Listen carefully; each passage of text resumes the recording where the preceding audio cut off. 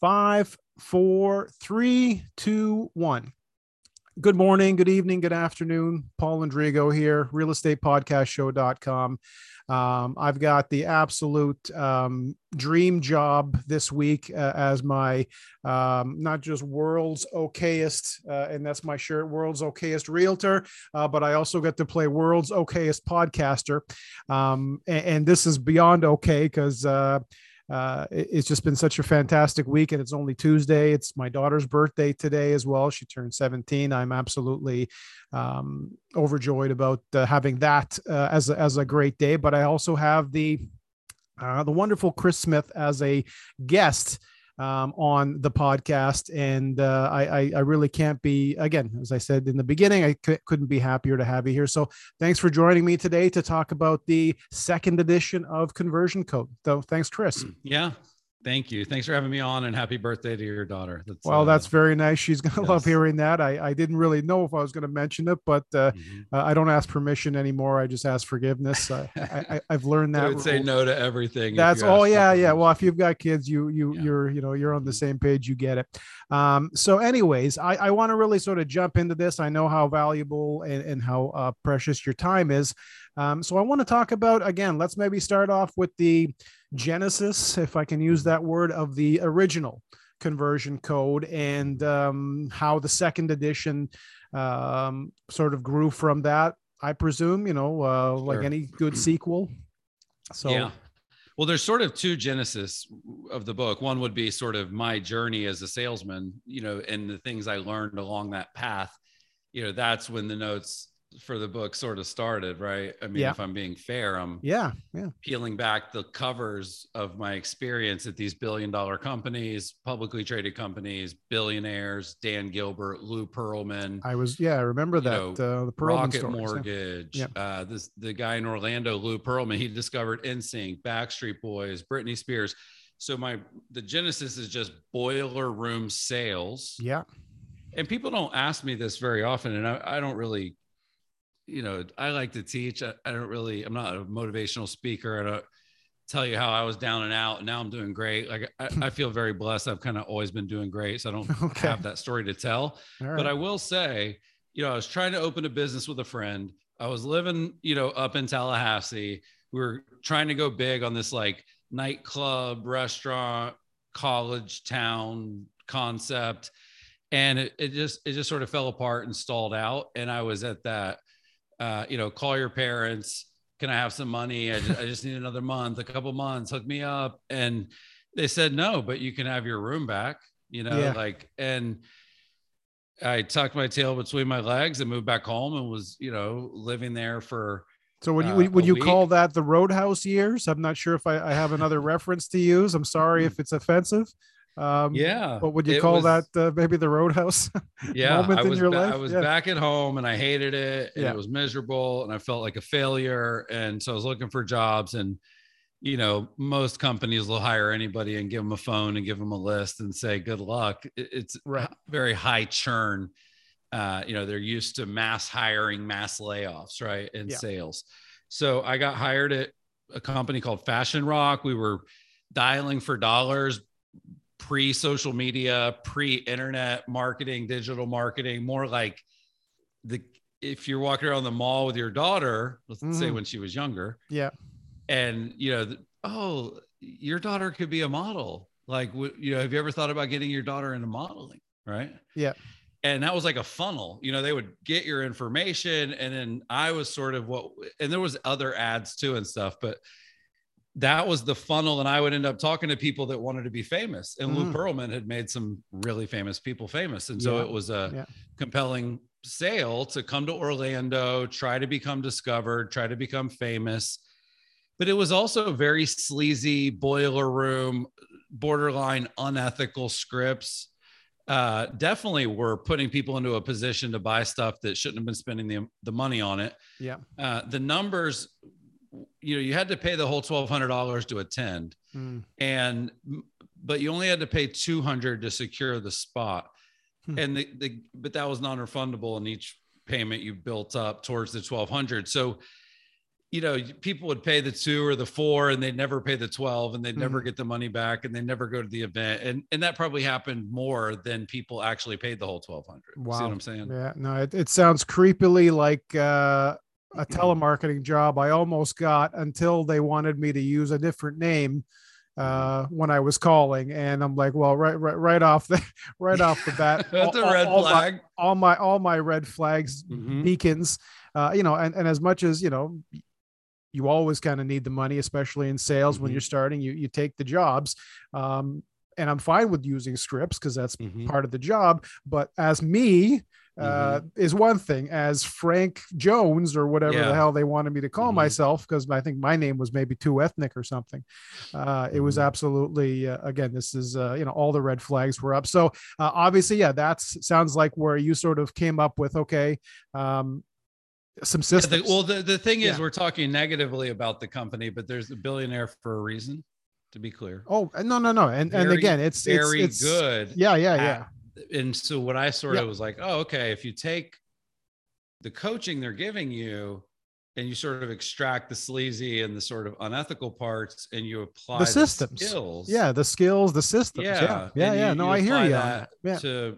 And that's what happened at Quicken Loans. I was doing mortgages for a legit company, you know, and I saw the same skills. And then I went and worked for Dotloop and Inman News and started Curator, and Homes.com hired me to consult their inside teams. And everywhere I sort of was teaching what I learned decades ago, just light bulbs going off. So I probably didn't understand how valuable the training was, but I was always a sponge. Yeah.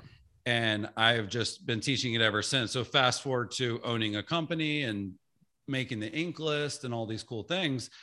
We were going to do a conference. So the genesis of the book, not the learnings in the book, was that I was getting ready for the first ever Curator conference. And we did a survey to figure out what sessions at the conference we should do. Just sort of, hey, help us create the agenda. Yeah. And there was like probably 25 choices. And the one that was the number one by far most voted for was lead conversion. And at the time, this is like probably 2016, right? 2015. Yep. At the time, a lot of people still hadn't figured out how to generate leads, even how to generate leads. But if you had a good company and a good system and a good partner, you had started to figure out, okay, we can open the faucet and get the leads coming in. Yeah. The challenge is in turning them into appointments, turning those appointments into customers. Oh, that I know I could talk for hours about. I don't think anyone would listen, especially if I was the one talking. But that whole science behind, you know, getting 1 million leads and what to do with them. I know I've personally probably blown thousands of them, not knowing what to do with them early on. And it took me, I'm not even joking, probably a decade to just have a system that remotely resembles organization, because I came from a fitness background, fitness membership sales, and they have systems. They're pretty good, but follow up and that kind of stuff just had to do with you know, when they owed money and stuff like that. So it was a whole different piece, not just to check in with people like a human relationship is, hey, how's, you know, happy birthday, you know, how's your dog doing, human stuff. So I can see the light bulb went off for you, obviously. Yeah. So I was like 3 months before the conference, and I was just like, well, this is what I know better than anybody else in the world. And so because I just had made the 10,000 hours worth of dials, and most people at that point hadn't. I was sort of like the original ISA, you could almost say. Yeah. And so I just started, you know, teaching this and training this. And, you know, you mentioned it, like people don't necessarily, you know, I will say the idea of scripts in general is very sleazy to people, that you would even have a script. That turns a lot of people off. And just sales in general, I've learned throughout my career, people sort of hate salespeople. It's one of the themes in the new book. Yeah. But yeah, I decided, like, I've got 90 days. I'm going to write the book. I wrote the book. I handed it to Wiley, my publisher, the night before the conference started. I went on stage and presented the information, and it sort of blew up. And it was like, oh, wow, this is something that there's a big need for. And so people loved it, and colleges started using it in their marketing departments, like Johns Hopkins, NYU had me come teach the conversion code, Wow. Crazy cool stuff like that. I won a bunch of awards, accolades, featured in the press, tons of copies sold, 1,000 5-star reviews. But I got an email, because now it's the second edition, the one behind you. Yep. And I got an email from the head of marketing at Johns Hopkins, and she said, "Hey, we love your book. We, require it in our marketing your startup course, but it's 6 years old. Are you going to update it?" And, without saying it, she was saying, "We can't continue to recommend it if you don't." Right. And I understood 6 years on the internet is a long time. It's what's dog years? Is it dog years? I'm not sure what the conversion, maybe more. Yeah. Well, think about the fact that TikTok didn't exist, and think about how massive and how much traction they have today. Oh, yeah. Think about the fact that nobody almost was watching vertical full screen videos. Reels didn't exist. People had just barely heard of stories. Yeah. And then how about things like user tracking and the pop-up, "Don't use this website, it's tracking you." Yeah. Accept or decline. That sort of revolution happened as well. So the call, like when you would call people, when I wrote the first book, there wasn't it didn't say suspected spam. It didn't say silenced because it's junk. That is new. Yeah. So that all happened. Call blocker, there's apps and stuff. You don't even need the apps anymore. You know why why AT&T, Verizon, all these big carriers, probably Rogers, right? Yeah. The reason that they did that is because the government forced them to. The government said, you cannot allow the 4 billion robocalls per month to continue. Yeah. But then what do people do? They get clever. They find workarounds. They start calling you from a number that's your area code, so you think it's something important.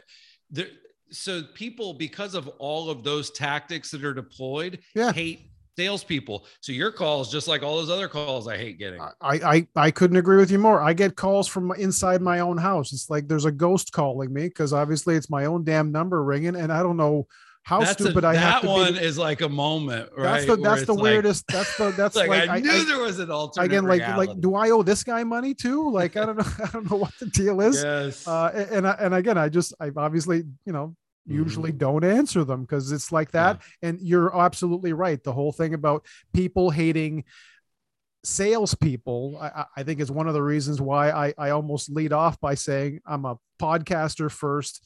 I'm a, right. couple other things, and I'm a realtor somewhere down the line of what I do, because you're right. It's one of those. One of my buddies, Phil M. Jones, we wrote the book Exactly What to Say for Real Estate Agents. Great little book. Yeah, it's very, very popular in its own right.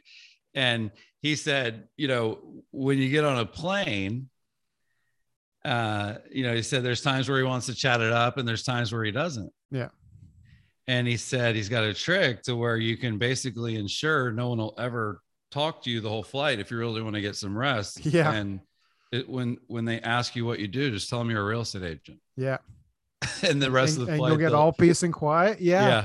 Maybe now a little different, but the thing that I want really to drive home, and the idea that marketing students around the country are learning this part from me, because we know they don't teach this part in college, which is what's really fascinating, but clearly they do, but it's sort of a required reading within a semester, within a course. If you ask marketing people that have graduated recently, they're not teaching them Facebook ad manager. They're not teaching them what goes into the TikToks that perform the best. They're not teaching them how to increase your open rate on your next email marketing campaign. No. That's reserved for TikTok conversion conversations I have with my 13-year-old, and he explains it to me. That's the only way I understand it.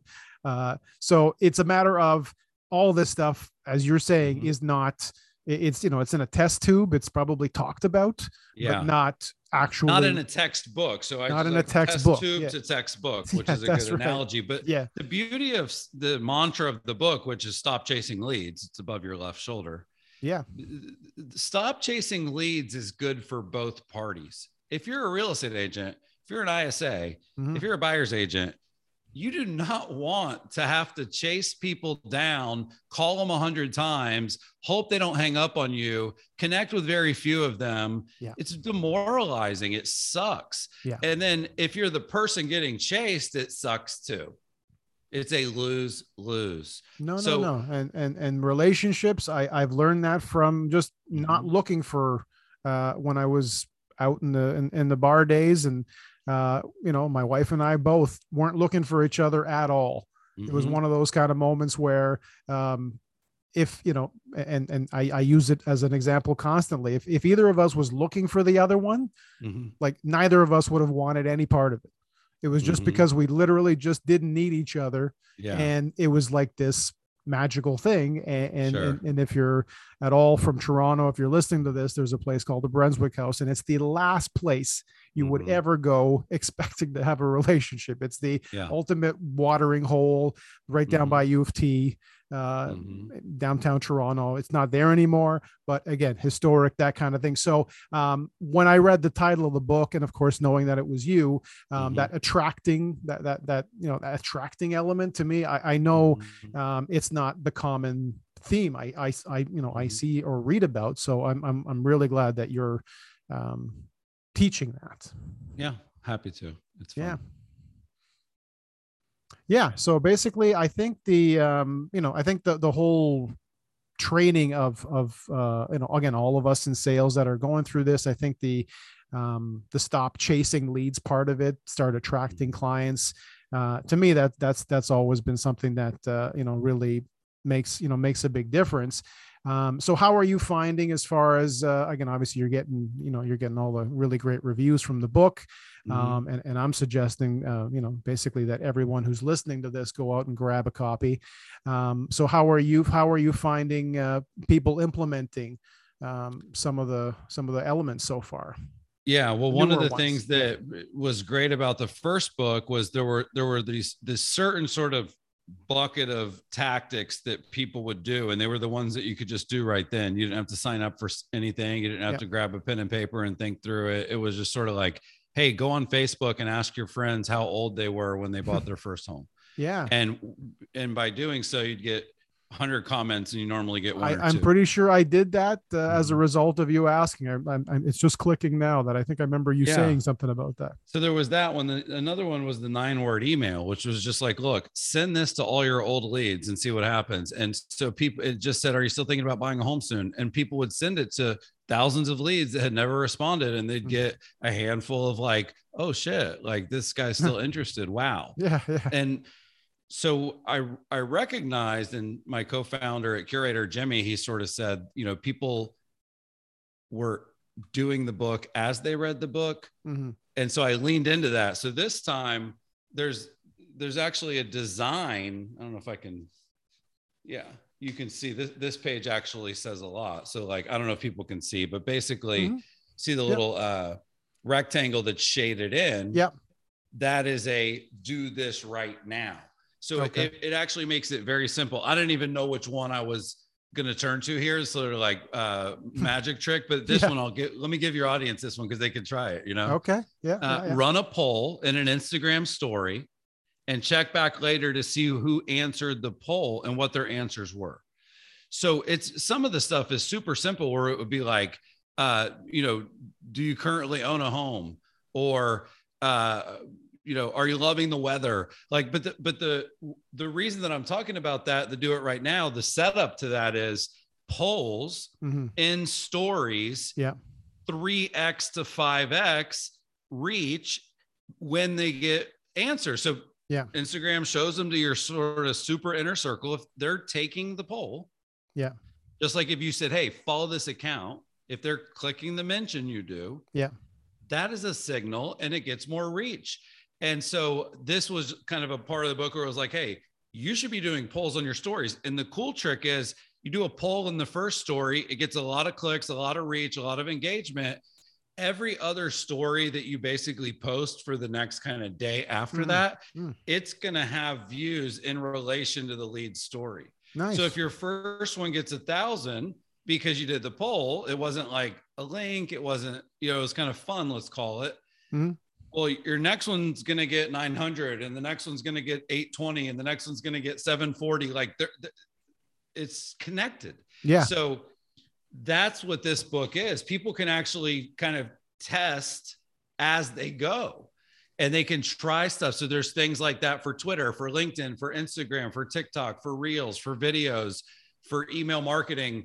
And so I want people to, honestly, I hate to say this, but if they just went from those like if they were just skimming, because a lot of people do, if they just skimmed to those do it right nows, total home run, they would love the book. And then the same thing with the visuals, which I think you might have seen when I held the book up there too. I invested heavily in research and visualization of the data that I was able to pull together. And I went all out. It's beautiful. It's all kind of like triple checked as far as the source and the sample size and the, you know, you have to do some of that stuff and you should, but it's another way for, I'm just optimizing, like, you know, the world changed and the attention spans are low and everything social media and reels are good and short stuff does better. Yeah. Books have to adapt too. Yeah. So if I can't give somebody a book that they can skim and really quickly see a big graphic, read that, get a little nugget, maybe go to the next one. Yeah. Maybe they don't ever read it. And then what about sharing? You're going to take a picture of a book, just all the words? Yeah. No. If you want people to share what you have, visualize it. Now they can snap it and tweet it, etc. Yeah. So that none of that was done in the first book. And it shouldn't have been. Now it should be. So I'm adapting the book just like I'm adapting the advice in the book. Yeah. Which has been a fun process. It's absolutely brilliant that you're doing that, because again, the what's the saying? It's not the strongest of the species that survive. It's the ones that are most adaptable that survive the longest. So as far as adapting the material, and again, I'm always sort of admiring the stuff that you're doing on Twitter, and I'm in the same position where if this podcast is to actually be successful, it actually might have to be a 20-second podcast, and we'd have to get right down to those those gold nuggets, which I try to take out after we do them. And again, I'm just learning that now. This is after 4 years and 700 odd episodes. Again, it just practice, and still world's okayest is going to be my steady term. I'm never going to get past that level because I still want to be, learning from, again, people like you who are kind enough to, again, join me. And again, just so that everybody hears the backstory, I literally just cold messaged or cold tweeted. I don't remember. It may have been a tweet. I think it was a tweet. I cold tweeted you. So I don't cold call as much as I used to, but I cold message and I said, I'd love to talk to you about this. If you want to join me on the podcast. And it was, again, it was almost instant and good to go. So again, let me give everybody a quick pro tip on podcasting, yourself included. Yeah. If you ever want to book a really good guest, just find the authors whose books are coming out currently. Yeah. Because when you're in launch mode and you're in pre-order, build the buzz mode, that's the time. Yeah. Oh, you'll say yes to pretty much any opportunity. It's just like, because it ends, it's like it's a sprint. It's not you can't spam all the time. You have to throw some jabs. And I don't even feel, and I feel special no matter what you say, but the fact that I was able to, again, get you at a good time and have you join me, to me, that's, again, good for, I think, for everybody involved. It is. And I actually learned one of the things I learned about Twitter, and I've been a student of that forever. And I've actually spoken about using geolocations and hashtags and things like that at a Century 21 conference a few years ago. They had me up talking about it. But one of the best things I've learned is from other disciplines. So for writers, I follow writers and lawyers more than I follow realtors, just because I like seeing what they're doing in their things. And you're a writer, so you probably know the writer's life hashtag Mm-hmm. The writers lift is another really big hashtag, and these guys are better at it than anybody I know, as far as like lifting other writers and sort of boosting people. Because if I'm not mistaken, you don't have to give away secrets here, and I hate that I'm going off topic, but you said all topics are good. For a lot of these writers who don't have any Twitter followers, they literally have to have X amount of, I don't know what the number is, but they have to have a certain amount of Twitter followers before even the publishing companies will give them to get a 10 book minutes. deal. Yeah. Yeah. That's, I don't know anything about that, but that's what I've learned. I'll strip it away from Twitter followers. Yeah. If you don't have a large platform and audience, if they don't believe that you can sell thousands of books, it's really hard to get a book deal. And so, but there's people that can do that without a Twitter following per se. Yeah. But if you don't have a large, like some people could move tons of books through a Facebook group. Yeah. You know, for me, it's sort of a hybrid of social and email. Yeah. Yeah. But yeah, Wiley is not going to sign you up if you can't sell 5,000, 10,000 copies of a book. And to do that, you need people paying attention to you. And to do that, you have to be interesting for the 4 years, 5 years in between books that you put out. Very cool. Yeah. Or else all the people that followed you, then they disappear. So yeah, I'm sort of, you can self-publish easier than ever. And I think everybody has probably some sort of a book in them. Yeah.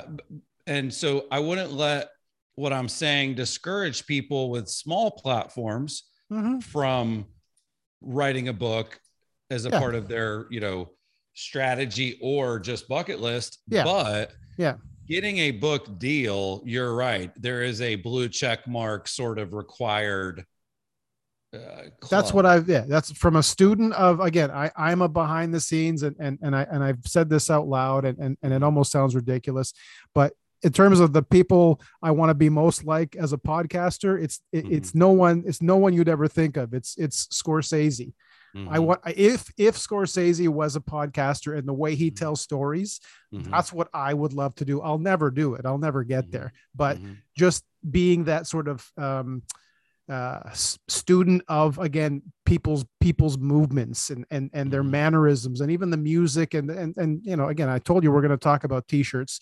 I've got the largest t-shirt collection, I believe, in the city of Toronto. I don't think anybody has more than me. I've got like about 1,000 rock shirts, novelty shirts. I was going to wear the Godfather shirt. Are they all black or are they? No, they're all over the place, but that's all I've ever worn.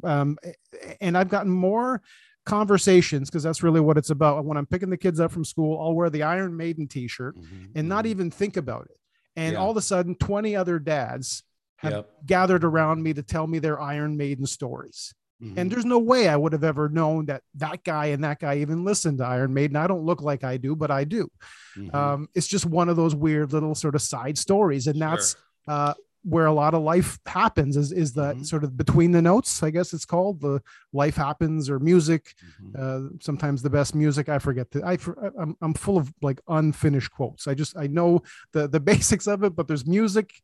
The real music is in between the notes, or life is in between those moments that you think are big moments. Those little moments, to me, are the big ones. And you learn that as a father and as a husband and all that other stuff that you try to learn. But so again, we definitely have gone off the rails, and you're probably regretting signing up for this. No, it's quite all right. All right. Well, anyways, you know what? I don't want to take up any more of your time for now. I always kind of call these things works in progress to be continued. So when the 3rd edition comes out, we'll be doing that, or something else happens. But I really wanted to say thank you, Chris, for touching into some of the touchstones of this, again, this just, brilliant piece of work that you've done. And anything that you wanted to add before we call it? No, if people are in marketing or sales, check out the book, theconversioncode.com, Amazon, both of them. Amazon.ca.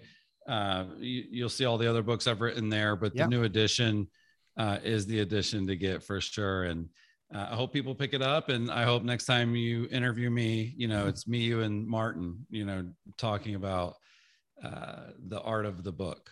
Oh yeah, that would be absolutely awesome. I look forward to it. Cool. Thanks. All right. Man. Well, thanks again for your time today, Chris. Yeah, listen, keep in touch. Let me know when you post it. And I was being completely serious with that tip.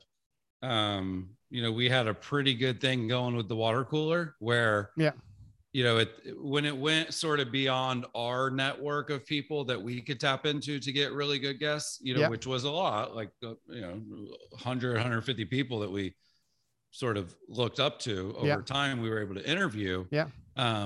But when we sort of said, okay, we're kind of tired of that, and let's look outside the industry more, it was people reaching out that weren't us, where there wasn't that context. And I think that caused our team that was doing that outreach to figure out very quickly, like, just figure out what business books are coming out for us business, what? I absolutely love tactic. That. Yeah. I know I don't have people work on my desk here, but I got Gary V to write the foreword for People Work in a barter when his book was coming out. Yeah.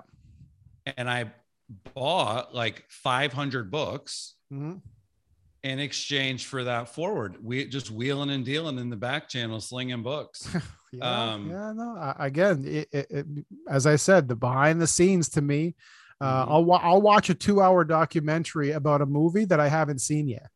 That's just how interested I am. I think I've watched the behind the scenes with Francis Ford Coppola narrating The Godfather. I've watched that more than I've watched The Godfather. That's funny. Just because I love hearing those little backstories. And there's a movie, actually, weirdly enough, total off topic as well, coming out about the story behind the writing of the book and how it almost didn't happen and all this other stuff. And I don't know if there's going to be any horse heads involved, but the point is, again, all these behind the scenes stories. I think that's what for me makes podcasts so interesting. I love horror podcasts. I love music podcasts.